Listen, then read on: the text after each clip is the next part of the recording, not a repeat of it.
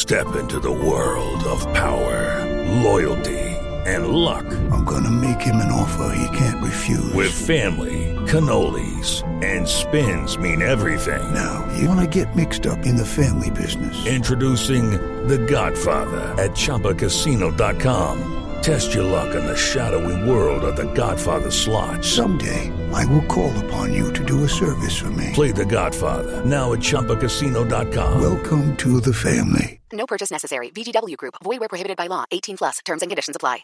Hello, it is Ryan, and I was on a flight the other day playing one of my favorite social spin slot games on ChumbaCasino.com. I looked over at the person sitting next to me, and you know what they were doing? They were also playing Chumba Casino. Coincidence? I think not. Everybody's loving having fun with it. Chumba Casino is home to hundreds of casino-style games that you can play for free anytime, anywhere, even at 30,000 feet. So sign up now at ChumbaCasino.com to claim your free welcome bonus. That's ChumbaCasino.com and live the Chumba life. No purchase necessary. VGW Group. Void where prohibited by law. See terms and conditions. 18 plus. Hello, it is Ryan, and I was on a flight the other day playing one of my favorite social spin slot games on ChumbaCasino.com. I looked over at the person sitting next to me, and you know what they were doing? They were also playing Chumba Casino. Coincidence? I think not. Everybody's loving having fun with it. Chumba Casino is home to hundreds of casino-style games that you can play for free anytime, anywhere, even at 30,000 feet. So sign up now at ChumbaCasino.com to claim your free welcome bonus. That's ChumbaCasino.com and live the Chumba life. No purchase necessary. VGW Group. Void where prohibited by law. See terms and conditions. 18 plus.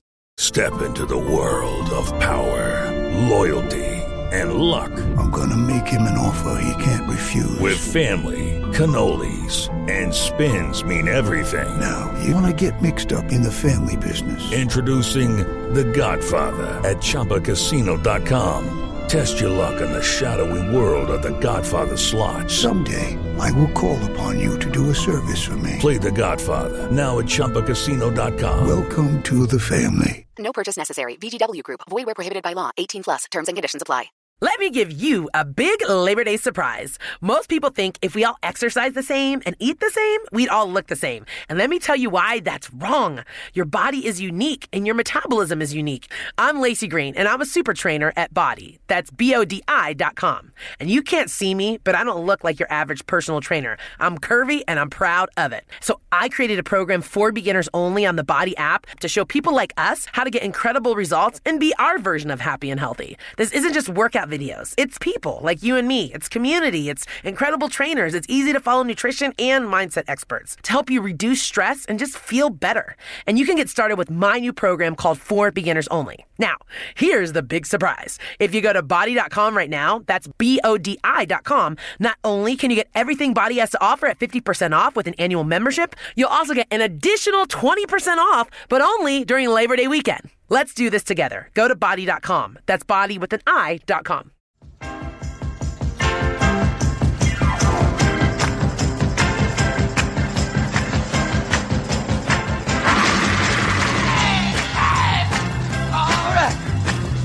Jump up! Get it! Hey! Devil with a blue dress, devil with a blue dress on. Ooh, yeah! Devil with a blue dress, devil with a blue dress on. Beep, beep, bye, bye, bo, bo, bum. Wow. Hello, Duke fans. Welcome to episode 189. Y'all like the wow? Oh, my God. Never done the wow intro before. Wow. That perfectly describes yesterday. We just ended the podcast now. Right. That just happened. So and long, that just folks. happened Thanks again. for tuning in. This was episode 189. This is the Duke Basketball Report podcast. I am Jason Evans. I'm not going to go through the whole hello kind of thing. Donald Wine, Sam Klein, thanks for joining me. The Blue Devils have, oh my God, like we beat UNC in, well, I'll just say it, in a game we did not deserve to win. Not in the least. Not even a little bit. No arguments there. But a victory is a victory, and oh, how sweet it is. God, can you imagine being a Carolina fan? Hey, folks, before we get to all that, just really, really, really quickly, there's some big changes coming for the DBR podcast. We're going to detail them more down the road a little bit, but we just want you to know, if you are someone who subscribes through SoundCloud's kind of going away. Sam, can you explain what the hell this is just really quick? Sure. So if you listen to the show on any of the services like Apple Podcasts, Google Podcasts, all those. No changes coming. If you listen via SoundCloud on your desktop or through the SoundCloud app or anything like that, be on the lookout for our post about this show, the next episode that'll go up on the DBR page this week and on the forums, anywhere that you read about us, stay in touch with us. Just take a look there. We're going to be migrating to a different service, and there's going to be some other changes coming. It only affects the SoundCloud listeners. So just if you're a SoundCloud listener, be aware and make sure that you follow us to our next destination. You stated that perfectly. Thank you very much, sir. And by the way, that's also, we're going to talk about this a little later on. This edition of the DBR podcast is brought to you by Bird Campbell, the fine business law firm in Texas and Florida. We're going to talk more about them a little later on. But okay, time to get down to business, gentlemen. The Blue Devils defeat the North Carolina Tar Heels by the score of 98-96 in overtime. It was just wow. We were down 13 points with 4 minutes left. There have been a million games this year and in recent years where I know my Duke fan friends have complained about Duke's free throw shooting. We have no right to ever complain about free throw shooting again, because the display that North Carolina put on, I feel for them. I can't imagine being a Carolina fan today. It would suck. But let me bring in Donald Wine. Donald, go first. You were out in L.A. watching this game. Actually, Donald, don't go first. I've changed my mind. Sam was somewhere at the game. I'm saying where Donald is, and I'm like, and Sam was at the game. Sam, what was it like to be in? If you had done the normal intro, you would know that. But I know. I'm too excited. I don't know if you can hear it in my voice. I'm still coming off all the emotions and madness of last night. I was at the Dean Dome for the game. It's my second time seeing a basketball game in the Dean Dome, but my first time seeing a Duke UNC game. And let me tell you, as much as we give Carolina fans crap for the atmosphere in their house versus our house, it was electric last night. Carolina fans were ready to take down Duke in an upset. They were ready to see Cole Anthony go off. They were ready to spoil Duke's, return to the top of the ACC regular season standings, which they're still chasing, but still in second place.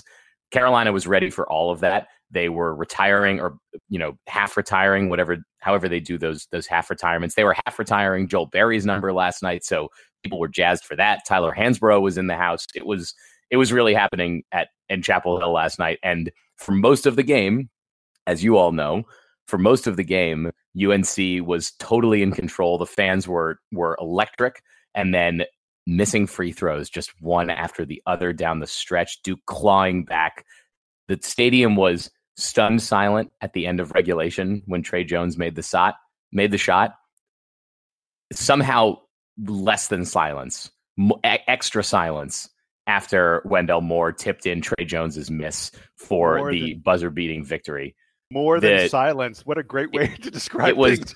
It was well, and we were. So I was sitting in the upper bowl and surrounded by Carolina fans. I wasn't, and the Carolina fans they're so polite. At least the ones that were sitting near me, they were also very polite. So I didn't, there was no rubbing it in. There was no pointing at them or anything. Almost everybody, like I shook hands with a couple of people on the way out of the stadium. One, he was a student or about student age, gave me the bird, but everyone else was excessively polite. So it's not like you can be like overly excited during it, but it was electric. The Duke fans who showed up, some of them were kind of loud, but really it was the overwhelming UNC presence and the deafening silence at the end of the game that was so incredible. I was sitting such that I was closer to where UNC was missing all their foul shots at the end of the game. So I just one after the other. That was happening all right in front of me. And you could see the sort of slow devastation, especially on Andrew Platek's face as he missed 3 big ones down the stretch. Oh, what a killer for him. He almost airballed one of those. Airballed one of them. Yeah. But hey, you want to talk about missed shots? Duke missed a ton of shots in this game and looked sloppy. Wait! Stop! What? Stop! We're not going to doing discuss that? the game yet. We're not doing the game yet. I want to discuss how we each experienced it. You gave us the stuff. You gave us the Carolina the mostly silence. I was sitting with my father, and he likes to and he would, like, when something good would happen, he just puts up his fist for me to pound it, and that's about the level of joy that we were expressing. I think I jumped out of my seat like 2 or 3 times to celebrate something, but I am an emotional person, and it was relatively muted for me. Donald, where were you? You were in Los Angeles watching the game. What was that like? I was planning to go to the Duke SoCal watch party, but I got tied up with work, so I ended up just going down. I'm staying here in Manhattan Beach, just going down the road to a bar and watching it. It was on a little TV. They had the XFL on because the LA team was playing, and so I'm watching this game, and everyone was kind of like, "Hey, oh, there's a Duke UNC game on. This is kind of interesting." It's funny, another guy, a Duke class of 06 guy that I knew, walked into the bar randomly, and one of my friends from law school, ended up meeting me at the bar to watch the second half. So at the end of regulation, this guy comes over and starts talking to me. He's very hammered, and he's like, "Oh, what do you think about this game?" And I'm like, trying to be all polite and saying, "Look, guy, I'm trying to concentrate on my team here." And at that point, that is when Trey Jones hit the shot to send us to overtime. I screamed. The entire bar at that point knew that there was a Duke guy there and that he was very, very happy. I was running around the bar high-fiving people I didn't know and people that I did. But that's awesome. But when Trey, at the end of overtime, when Wendell Moore did it, I jumped up and I was kind of in disbelief because I was like, they're going to wave that off. I'm just celebrating. I'm going to look like an asshole because they're going to wave this off. We're going to go to double overtime. And then when I saw the replay, that's when it all hit. And it was just incredible. But guys, 8 years to the day after Sub-Zero happened too. Yep. I know UNC fans are just dead this morning. They're seeing the number 0 in their nightmares forever. So here's how I experienced it. Kind of weird. So my wife and I had theater tickets last night, and when you guys don't know because you're not married. When you're married, happy wife, happy life. I know what that is. So we went and saw a wonderful play at the Alliance Theater here in Atlanta. It's a very big, big time plays. Really enjoyed it. And I was radio silent. Like I literally, I turned on my phone. I had 130 text messages from people, but I did not read a single one of them. I had no idea what had happened. We got home. My wife went to sleep, and I started watching the game. It was around 11:30. I can't even imagine what this is like. I wish I was awake. I wish I had known this. And that you had said something, and I'd be like, "Oh, I'm just going to stay up until Jason gets." I had forgotten that you were going to be watching on delay because I think I texted the two of you and was like, "What are we doing? What's going on?" And Jason wasn't looking at anything. I'm serious. Like I had no idea. It was like experiencing it live, which is what you want. That's what tape delay is supposed to be. We are in this modern era where we can do this kind of thing. But for me, so like the game ends, it's like 2 a.m. The game ends. I'm literally bouncing off the walls. I'm going insane. The dog's chasing me around the living room. And there was no prayer of going to sleep. No prayer. I'm operating on like maybe 3 hours of sleep. I almost woke up my wife, who does not like basketball, to say, "You have to watch this." We would be divorced if I had, so thank God I didn't. But it was unbelievable. And by the way, the best story of watching the game is Harry Giles and Jabari Parker, who are now teammates in Sacramento. Have you guys seen the video? Oh, There's a great video of the two of them in the Sacramento locker room. It's right before their game, and you could see Harry Giles. I'm not clear. I think they're watching the Wendell Moore play. I don't think they're watching. Yeah, they're watching the end of the game. Yeah, right, exactly. So you see Harry Giles suddenly stand up, and there's no audio on it, which sucks. But you can see Harry going, "Oh shit! Oh shit! Oh shit!" And then that's why there's no audio on it. Harry dives on the floor. I mean, like they are in full celebration mode. It's great. All of Duke Nation, Twitter was going insane. It just. People dumbfounded, amazed, both at how it went to overtime and then how the overtime ended. Duke never led in the whole of regulation. They tied it up for the first time. We were up 4-3 at one point. That was it. Oh, we were? I don't even remember that. Exactly. It seemed like 3 days ago. They tied it up. They tied it up in like at the buzzer, just like in the Austin Rivers game, and then only took like a real lead for any period of time into the overtime period. And then the overtime's crazy because we take a lead, then Carolina storms back. How many times in that game did you think we had lost? ESPN, when we were down 13 with 4 minutes to go and Vernon Carey fouled out, ESPN had UNC as a 98.7% favorite to win the game. 98.7%. I'm shocked that it's that low. You know what's funny? You know what's funny about being I thought there was no way we'd come back and win. We've seen comebacks like this before, not in all of the exact same detail, but the game last year against Louisville, the UNC game, if you want to go all the way back to the Miracle Minute, Duke has had comeback wins that they've pieced together just in the last couple minutes of the game. Like they weren't long comebacks. What's funny about that is that it sort of trained me as a fan. For the first like 12 minutes of the second half, I was getting more and more depressed because it was like, all right, we started the second half with a 9-point deficit. Let's cut that in my, the logical part of me is like, let's cut that 9-point deficit slowly throughout the game and see if we can tie it up. Get it to 3. Right. Yeah. Get it. Yeah, exactly. And I think in that stretch, Duke might have gotten it down to like 6 or 5, but then it ballooned back up to 9, 10, 11, up all the way to 13. I was more depressed and hopeless with 6, 7, 8 minutes left in the game with Duke still down 12 or 13 points than I was with 3.5 minutes left, because I thought, all right, it's a 12-point comeback. It's a 13-point comeback. We've done this before. I can count the possessions. I can see the missed free throws coming. I can see the steals. I can see the shots. Like all of it sort of came into place.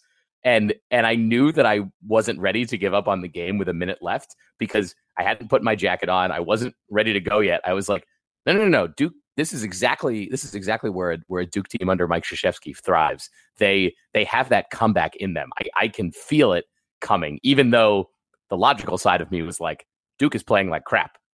We are not going to win this game. So the one thing that I want to take us back to is the end of regulation. And we talked about this, and I know you guys saw this when you watched the game. We get down, we get the rebound, and we take the shot. We're now within 3. We're within 2, and then UNC goes down and they make one of 2 free throws to go up 3 points, and then call a timeout. Roy Williams calls a timeout, and I know you guys know why, because flashback to a few games ago where he didn't tell his team to go for the foul up 3, and they end up losing in overtime. 3, go for the foul. Yeah. So as soon as this happened, someone's like, "Why would Roy Williams call a timeout?" And I was like, "Oh, they're telling him to foul." That's exactly what he's doing. He's going to spend all 60 seconds telling these guys to foul whoever has the ball and send them to the free throw line. While he's doing this, in the other end, Trey Jones is like, "Okay, when I get the ball, I'm going to get fouled. How am I going to do this?" And it seems like this was a play that he has practiced a million times, because he was the only person. He is the only person. He said that John had told him how to do this, and that they practiced it, and the ball was going to go. I believe that because he flings that up there, and he immediately starts going toward the place where it ricocheted to. Like, yeah, it's crazy to think that someone could have that as a design play. But he said that John Shire told him take a couple steps to the right, so it's not straight on, so it comes off at an angle. I mean, that's brilliant. John Shire, full credit, babe. Full credit. Yeah, here's the thing, though. Just like every play that's drawn up, there's the play and there's the execution. Nobody in that gym, and even John Shire, who probably told him what to do, nobody knew where that ball was going other than Trey Jones. And Trey Jones looked like he knew as soon as he sent it like a missile. He didn't lay it off the rim. He threw it like he was shooting a gun. And it bounced off with such force that he was the only guy that knew where that ball was going. And because of that, he was able to get his own rebound and make a ridiculous shot that really, honestly, if he shoots that ball 99 times out of 100, it's not going in. And the classic version of that is taking the ball in one hand and like baseball throwing it at the backboard. right? Which maybe lets it bounce like back to the middle of the paint where you might be able to go grab it. And perhaps you've given yourself enough force that you can get into the lane faster than everybody else. He did a totally different version of it, which was much cleverer, right? Yeah, but here's the thing. Even with throwing it off the backboard, it still has to hit the rim. Otherwise, it's not considered a shot. So, there was times where guys would throw it just like baseball style off the backboard and try to catch it, but now that's considered an illegal free throw attempt and the other team gets the ball. So you still have that factor, and he knew he had to hit the rim, but he had to hit it at the right angle for it to ricochet. Yeah. Well, I mean, because there's that's what I said. It's not actually that useful. I think it's more wishful than useful. Yeah. That was, he hit it to a point where he was like, I'm going to hit it and it's going to, I mean, he caught it basically with, his foot kind of teetering on the edge of out of bounds. But he caught it on the fly. He knew exactly where that ball was going. And because he did, it set us up for one of the more memorable plays in this history.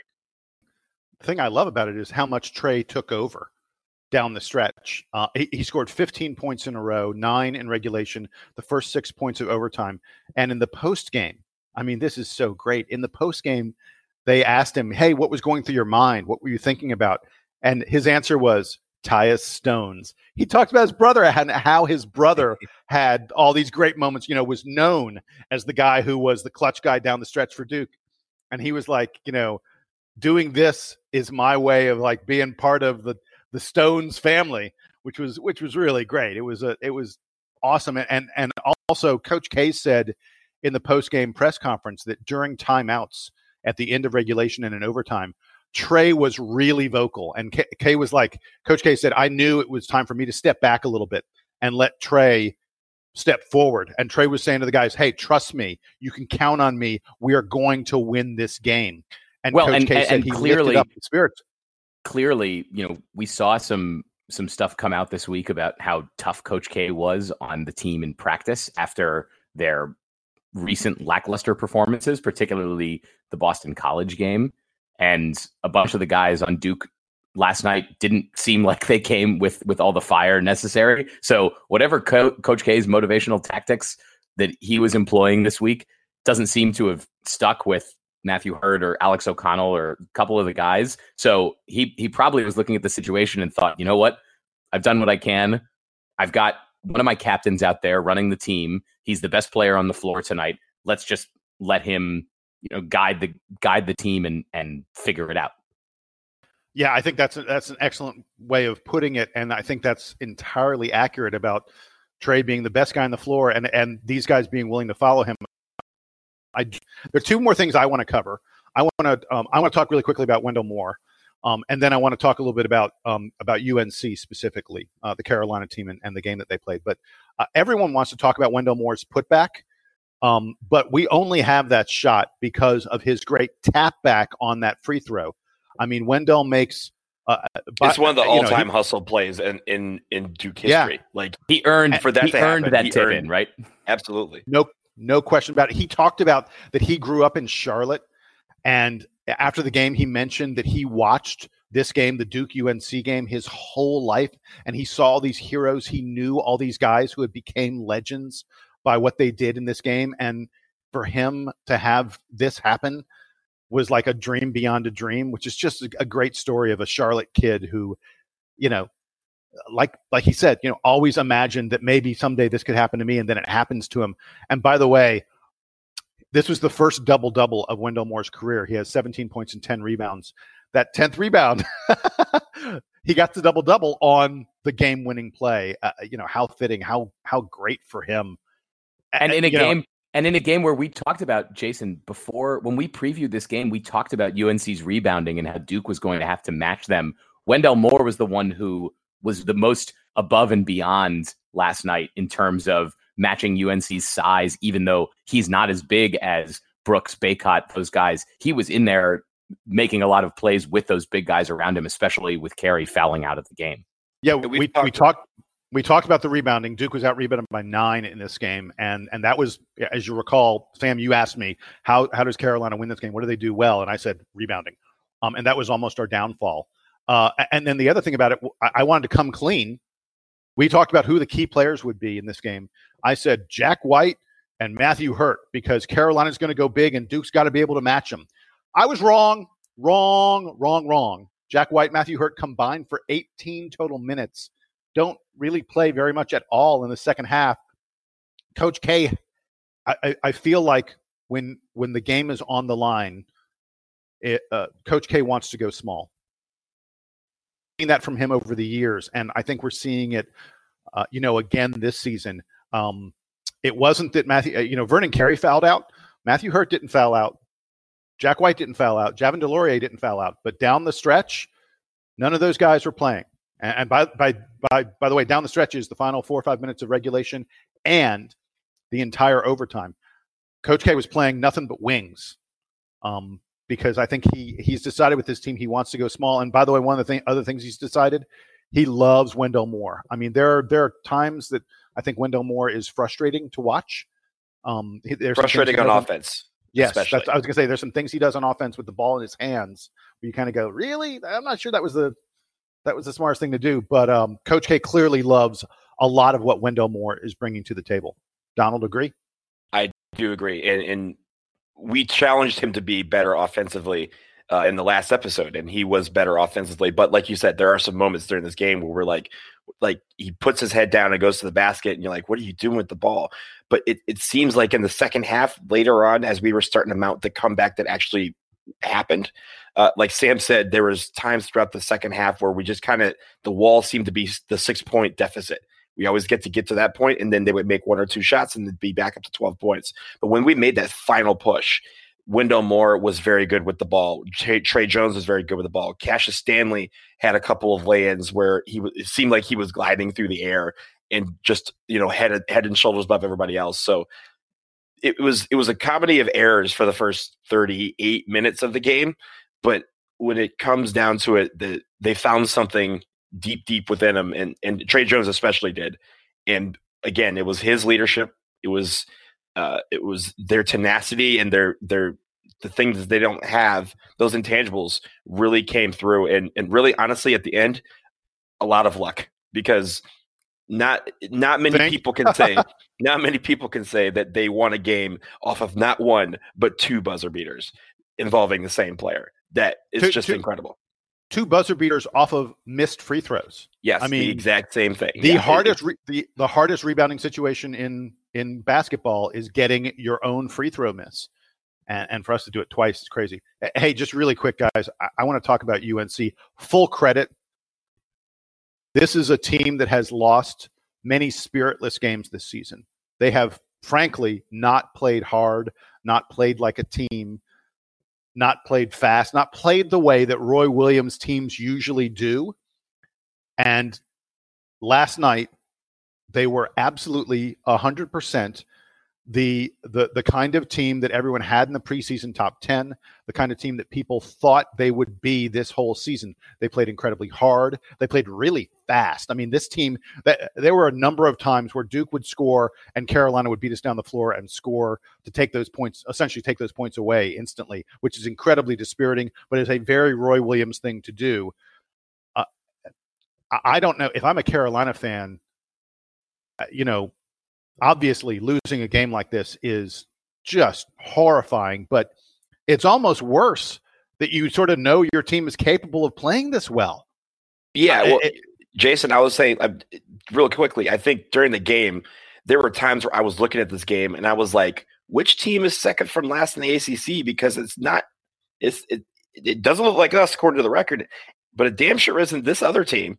Like they played like they were vintage UNC, and this was a vintage Duke UNC game, which I think would just be so frustrating if you were a UNC fan to see that they put this effort in a game that honestly is not a big game by standings, but the fact that they could put in this effort last night but can't do it the other games of this year has got to be just mind-boggling to them. There was a bit of a trick to it, which is that they were making a lot of mid-range shots that were ill-advised, and Duke was sort of letting them have them. Duke was getting, was playing hard on defense 5-6 feet out from the 3-point line, and then would sag as UNC would start to drive to sort of pack the middle and wait for whatever the follow-up was. And Anthony and Platek, all these guys were making these crazy shots that I don't think Duke expects, their opponents to be hitting half of their mid-range shots. But as you pointed out, Donald, they were playing hard. They were, they were doing what was coming to them, and it was working. The missing all the free throws is not something you expect out of a team that is otherwise performing at a high level. And they weren't letting Duke establish any kind of offense. When Duke on offense was disjointed, there was a lot of dribbling and a lot of running at the hoop, and not a lot of weaving and passing and the kind of stuff that you expect to see from a Coach K offense. Yeah, can I ask you guys? I mean, on the one hand, I feel like I'm not dispirited by us playing a close game against Carolina, because I feel like this Carolina team played way, way better than they have most of the year. I've seen them play several other games. This was completely different from how they played many other games. But there's a piece of me that's like, look, we had 2 games this week where offensively, it seems crazy to say in a game where we scored 98 points that offensively we struggled, but we did struggle on offense. Against BC, we were terrible on offense. It wasn't clear what Duke's offensive game plan was last night. No, it really in was scoring not. all those points. And you want data on that? We're 23 games into the season. After the game last night, Duke's overall KenPom efficiency dropped by almost a full point after that game. That's how poorly, the stats don't know that UNC was taking mid-range shots or long twos. It knows that UNC was making a bunch of shots from the floor, and it knows that Duke was missing a bunch of shots. By the way, KenPom stats also don't give you any credit for free throw defense. That's not how tempo-free statistics work. So Duke played a lousy game last night, and they look worse in the numbers for it. Although it is worth noting that KenPom thinks that Duke was playing a terrible Carolina team. And again, I feel like last night was not that bad. But the reality is 2-0. We've won 3 in a row on the road, which Duke has not done since 1978 to 79.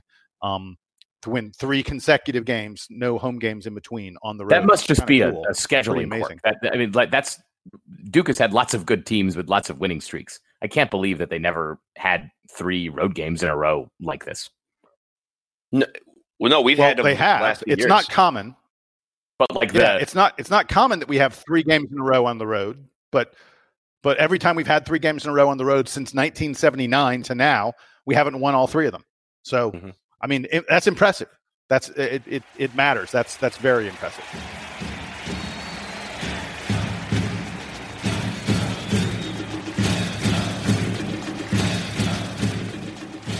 So this edition of the DBR podcast is brought to you by the fine gentleman at Bird Campbell. And I want to point out something. We mentioned at the start that we're making some changes here on the DBR podcast. We're going away from SoundCloud. We're going to be going to a new podcast network. Again, for most of you, it won't impact things at all. In fact, the folks that are probably impacted the most are Bird Campbell. Just the nature of our new relationship, we're not going to be able to bring Bird Campbell along. They have been wonderful, amazing sponsors for a long, long time. And Tucker Bird sent a note to us, and I just wanted to read that on the air now. This is Bird Campbell's goodbye to the DBR podcast. They say, and so our sponsorship of the DBR podcast these past few years comes to an end, and no better way to end it than in the warm afterglow of yet another victory over Carolina. It has been our privilege to lend our name and support to this podcast. Bird Campbell's law firm motto is Bird Campbell means business, but we never sponsored this podcast for the business. We only did it, as the Duke Fight song says, for the love of old DU. These 2 guys are true blue forever, Jamie Campbell and Tucker Bird, members of the class of 1978. Gentlemen, thanks so much for your ongoing support of the DBR podcast. We wouldn't be where we are today without your help. And we're sad, as much as we're excited about what's coming up soon and our move to a new podcast network. We are so sad that Bird Campbell will not be joining us on that journey. So farewell, good friends, and thanks so much for all the great memories.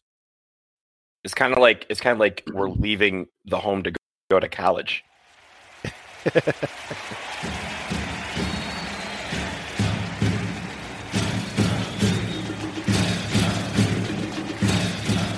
So we mentioned that Duke has played 3 games in a row on the road and won all 3 of them.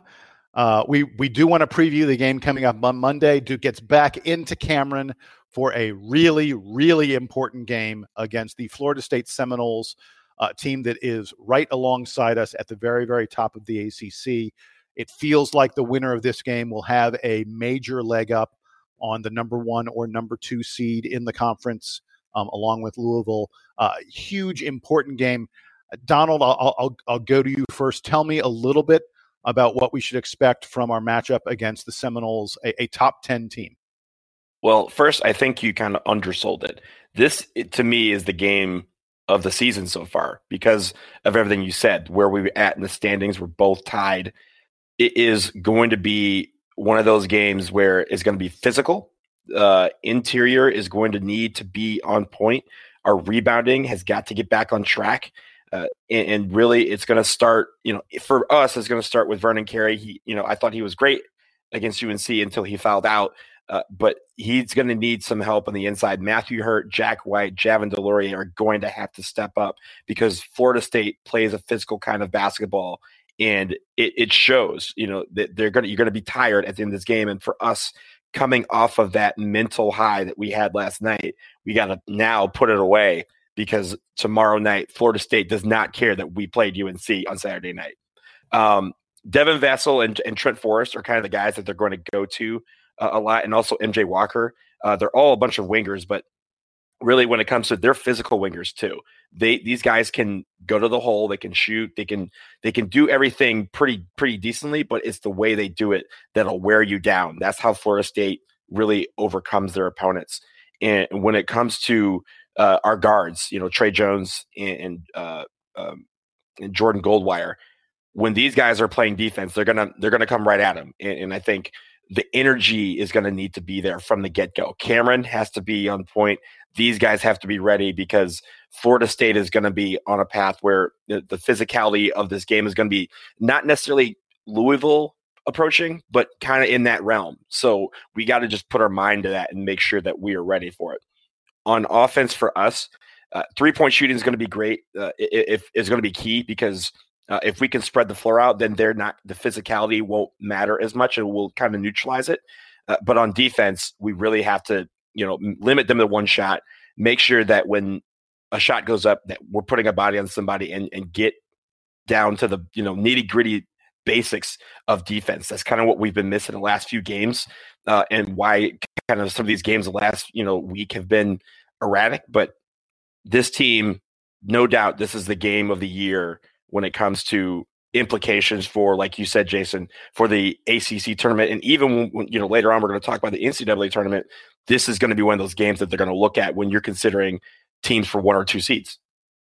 Yeah, you're absolutely right. Hey, Sam, so let me get to you with this question. So in virtually every game that Duke plays this season, Duke has a depth advantage. We play 10 guys, and you feel like, oh, there's no one else out there who's really doing that much. Not so with Florida State. Florida State plays 10, 11 guys every single game, don't they? Yeah, that I think is one of the keys for Duke. The depth that Duke brings has allowed them to make mistakes. So we talked about how in the UNC game, 3 or 4 of the guys really weren't that effective against Carolina, and that ended up, Duke's depth is a bit of a mirage when it comes to, 10 guys will play, but only 6 or 7 are really going to make a big impact. That can't be the case against Florida State. As you said, Jason, Florida State brings 10, 11 guys to play, and they don't rely on, their key players to do as much as other teams will. Just look down their stats. The rebounding is spread all over the place. The leading scorers are only in the low 10s. There's a lot of guys who are getting the ball and scoring. Duke needs to be able to match every single one of them. So look for Duke's depth to be just better than it was against Carolina. We can't have 3 or 4 guys checking into the game, chucking up bad shots and then getting pulled and calling that depth. It's going to take much more of a team effort against Florida State. And I'm very curious to see, because Coach K has tinkered with the lineup a little bit here the last few days. He inserted Jack White into the starting lineup, although Jordan Goldwire still ended up playing more minutes than White did against UNC. Curious to see how Coach K rejiggers the lineup against a Florida State team that, as Donald noted, is always very physical. So maybe we need more of Jack White but we'll kind of see how the game is evolving.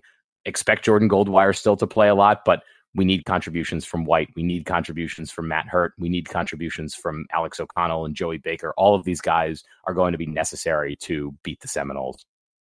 Yeah. So Matthew Hurt is the guy that I think could maybe be in an interesting spot for Duke. He only played 6 minutes against Carolina, picked up 4 fouls in 6 minutes. Not a good effort on his part.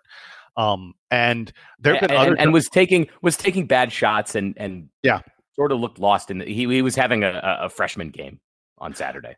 Well, and there have been other moments this season. I recall all the way back to the Georgetown game in December. Was it November? I forget. I mean, actually, it was November. Yeah. Yeah, where it felt like, oh man, Matthew Hurt has fallen completely out of the rotation, and then came back and had some really big games. Look, we saw Alex O'Connell for a little while. Looked like he fell completely out of the rotation, came back and had big games. So I'm hoping that Matthew Hurt can turn the best version of Duke.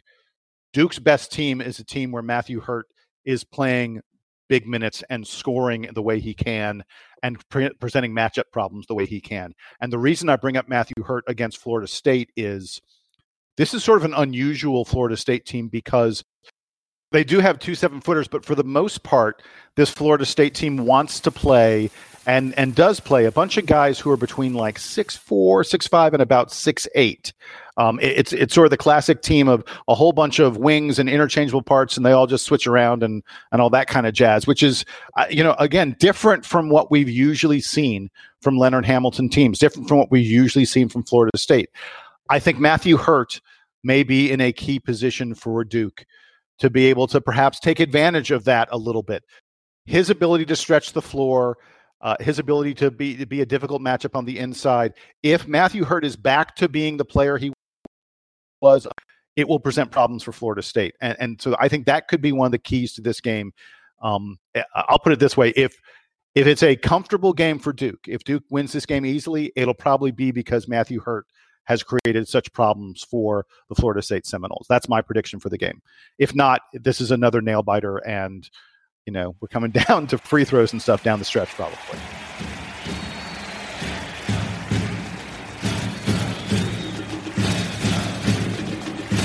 So getting away from the world that is only Duke basketball for a brief moment, the NCAA Selection Committee over the weekend released their, I guess you would call it their sample seeding, their initial seeding. They sort of said, hey, if the season ended today, I think it was on, I guess it was as of games played by Friday, because they didn't really consider the Saturday games. If the season had ended today, here is how we would seed things. They're just giving everyone a general sense of where things stand at the moment. And it's always interesting to look at this. They won't do this again until Selection Sunday.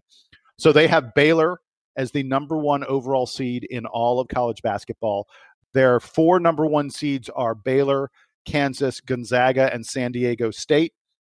Duke is the number 5 overall seed, East, which is where we want to be, with San Diego State as our number 1.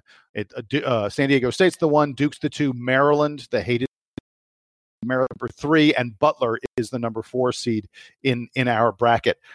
Sam, I'll go to you first. Is there anything you saw here that you were like, wait, what is the NCAA Selection Committee thinking? Or does this make a lot of sense to you? And do you think does this set up well for Duke? I think it does. I'm more in the latter camp. I don't see this being particularly controversial. It is sort of funny. We've seen Baylor and San Diego State at the top of the rankings most of the season, but it does put it sort of emphasizes the point that they are that good. Are they? Yeah. You mean Gonzaga? Yeah. Well, and San Diego State sort of a slow rise. Yeah. Yes, but that they're near the top of the rankings. It's really put it into stark focus that these teams are where they are, and that they are probably or maybe going to be 1 seeds when it's all said and done. We're used to seeing Gonzaga on the 1, 2, 3 lines. We are not used to seeing Baylor and San Diego State there. Yeah.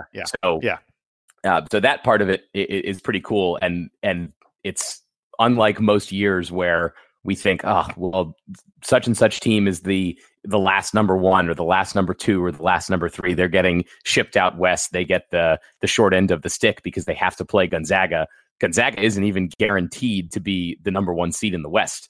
They might get pushed out because if San Diego State ends up ahead of them, then San Diego State's in the West, and maybe Gonzaga ends up somewhere else. So that's sort of a new wrinkle for the rankings. I think the other thing it puts into focus is how in Duke's region, there aren't that many teams. Maryland is geographically similar to Duke and should end up, if they get preferential treatment, should end up in the same East Regional. But there aren't that many teams at the top of the rankings that are naturally aligned to the East region the way that Duke is, which I think bodes well for the Blue Devils. Hopefully it means that, they can get to the second weekend of the NCAA tournament, play in New York, and not have a hostile crowd. I'm honestly more looking forward to Duke, hopefully staying where they are. Maybe they lose 1 or 2 games, but they're still firmly in the top 16 and get that first weekend in Greensboro with no UVA fans in sight, no UNC fans in sight. None of those guys are going to be around. That's the part that I think is a huge boon for Duke. And of course, if we are looking ahead at an East Regional that features Duke and Maryland, get ready for storylines. Hooray! CBS would love that, wouldn't they?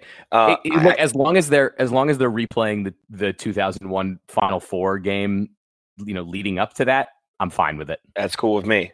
We'll consider it a deal. I like the seedings, but here's the other interesting thing that I'm looking at when I look at these preliminary rankings or the seedings that they have.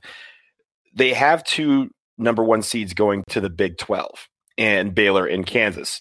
It's going to present an interesting option if Kansas loses in the Big 12 tournament to Baylor or to anybody, and Duke or Louisville wins the ACC, because I could see a scenario, especially if Duke wins, when they're looking at the thing, if we win the ACC and Kansas loses in the Big 12, that we could be on that one line. We may not be in the East, and I think that's where maybe it would put us in the East just by default, because San Diego State is listed as the 4th strongest number 1 seed. They're the weakest of the 1 seeds. So they would shift over to the Midwest, and we could possibly get the one in the East.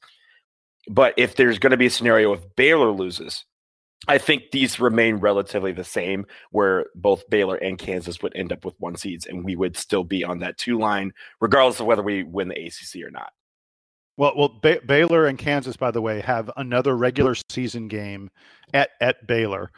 And then they presumably, assuming they both win in the Big 12 tournament, will play each other again. So there are a couple opportunities for those 2 teams to potentially trip up and have stuff, fall in weird ways. 2 really, really quick things I want to mention, and then we can be done with this.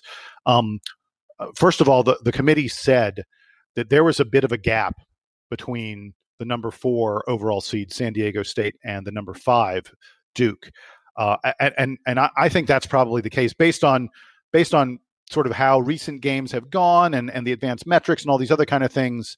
It's not crazy to say that the NCAA selection committee could look at these 4 number 1 seeds right now and say these guys are kind of locked in place at the moment.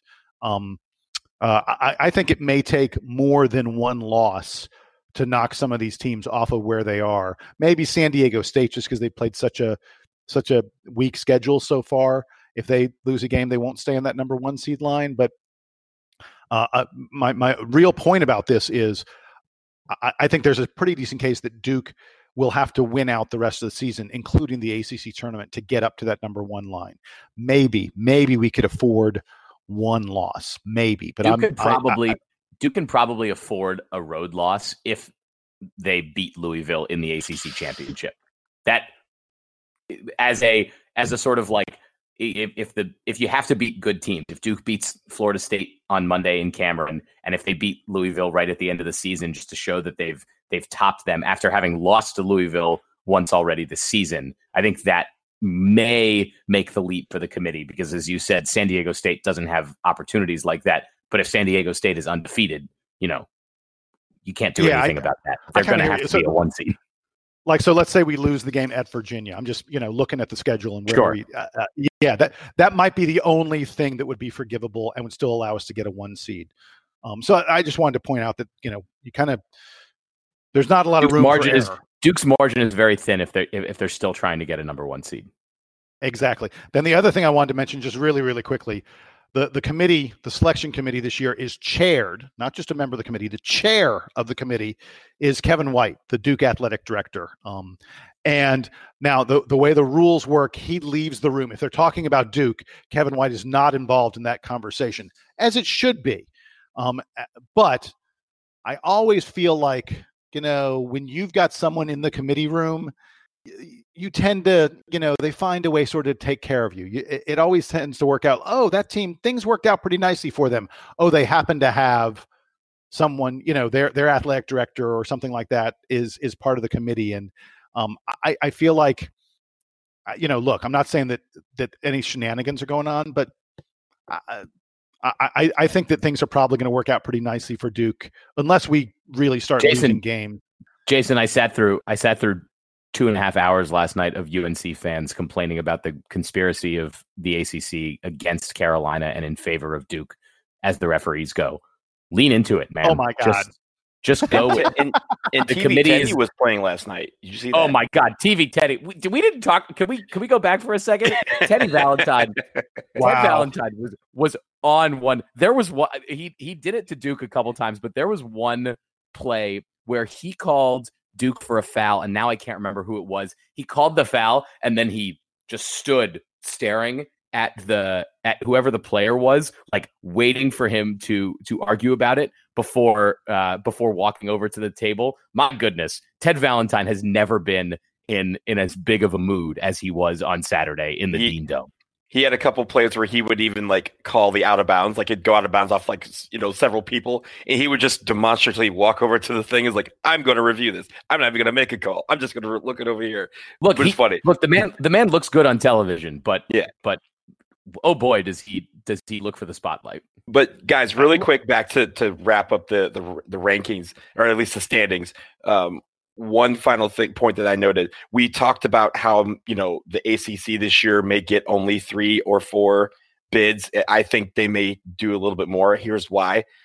I'm looking at these top 16 teams, and the ACC has 3 of them. I can't recall a year ever, at least in recent memory, and you guys can correct me if there is one, where a conference has had 3 teams in the top 4 seeds of the tournament and nothing else.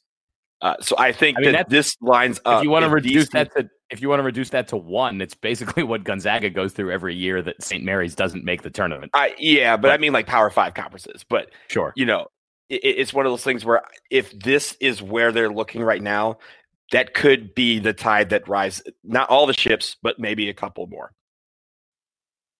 It's going to be Virginia and maybe Syracuse, dude. There's no one else. There's no one else. It's just at least that's 4. Least that's 5. I think we're getting 4 bids.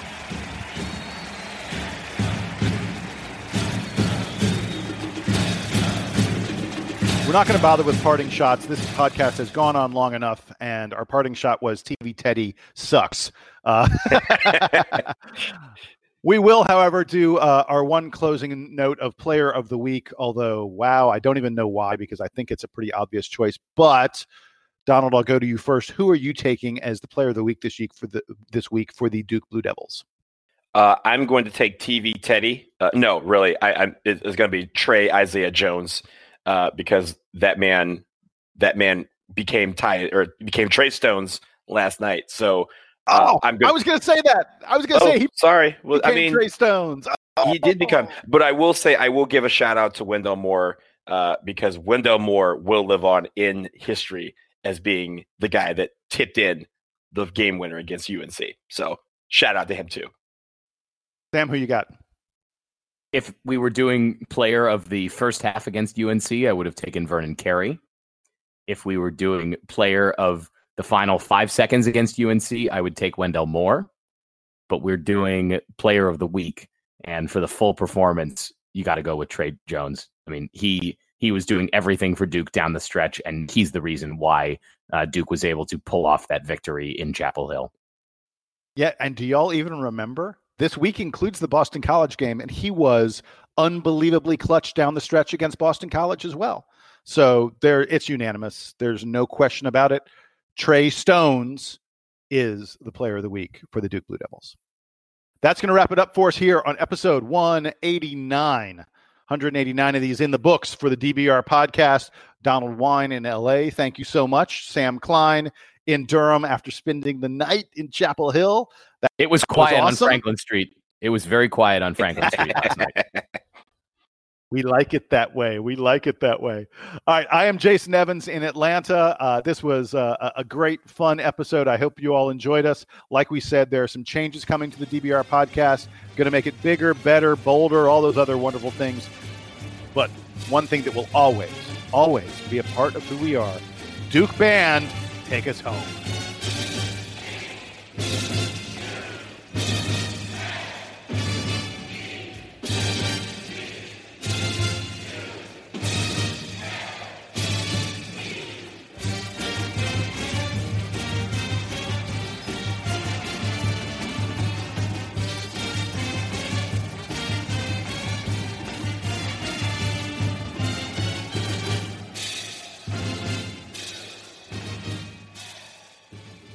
Let me give you a big Labor Day surprise. Most people think if we all exercise the same and eat the same, we'd all look the same. And let me tell you why that's wrong. Your body is unique and your metabolism is unique. I'm Lacey Green and I'm a super trainer at Body. That's BODI.com. And you can't see me, but I don't look like your average personal trainer. I'm curvy and I'm proud of it. So I created a program for beginners only on the Body app to show people like us how to get incredible results and be our version of happy and healthy. This isn't just workout videos. It's people like you and me. It's community. It's incredible trainers. It's easy to follow nutrition and mindset experts to help you reduce stress and just feel better.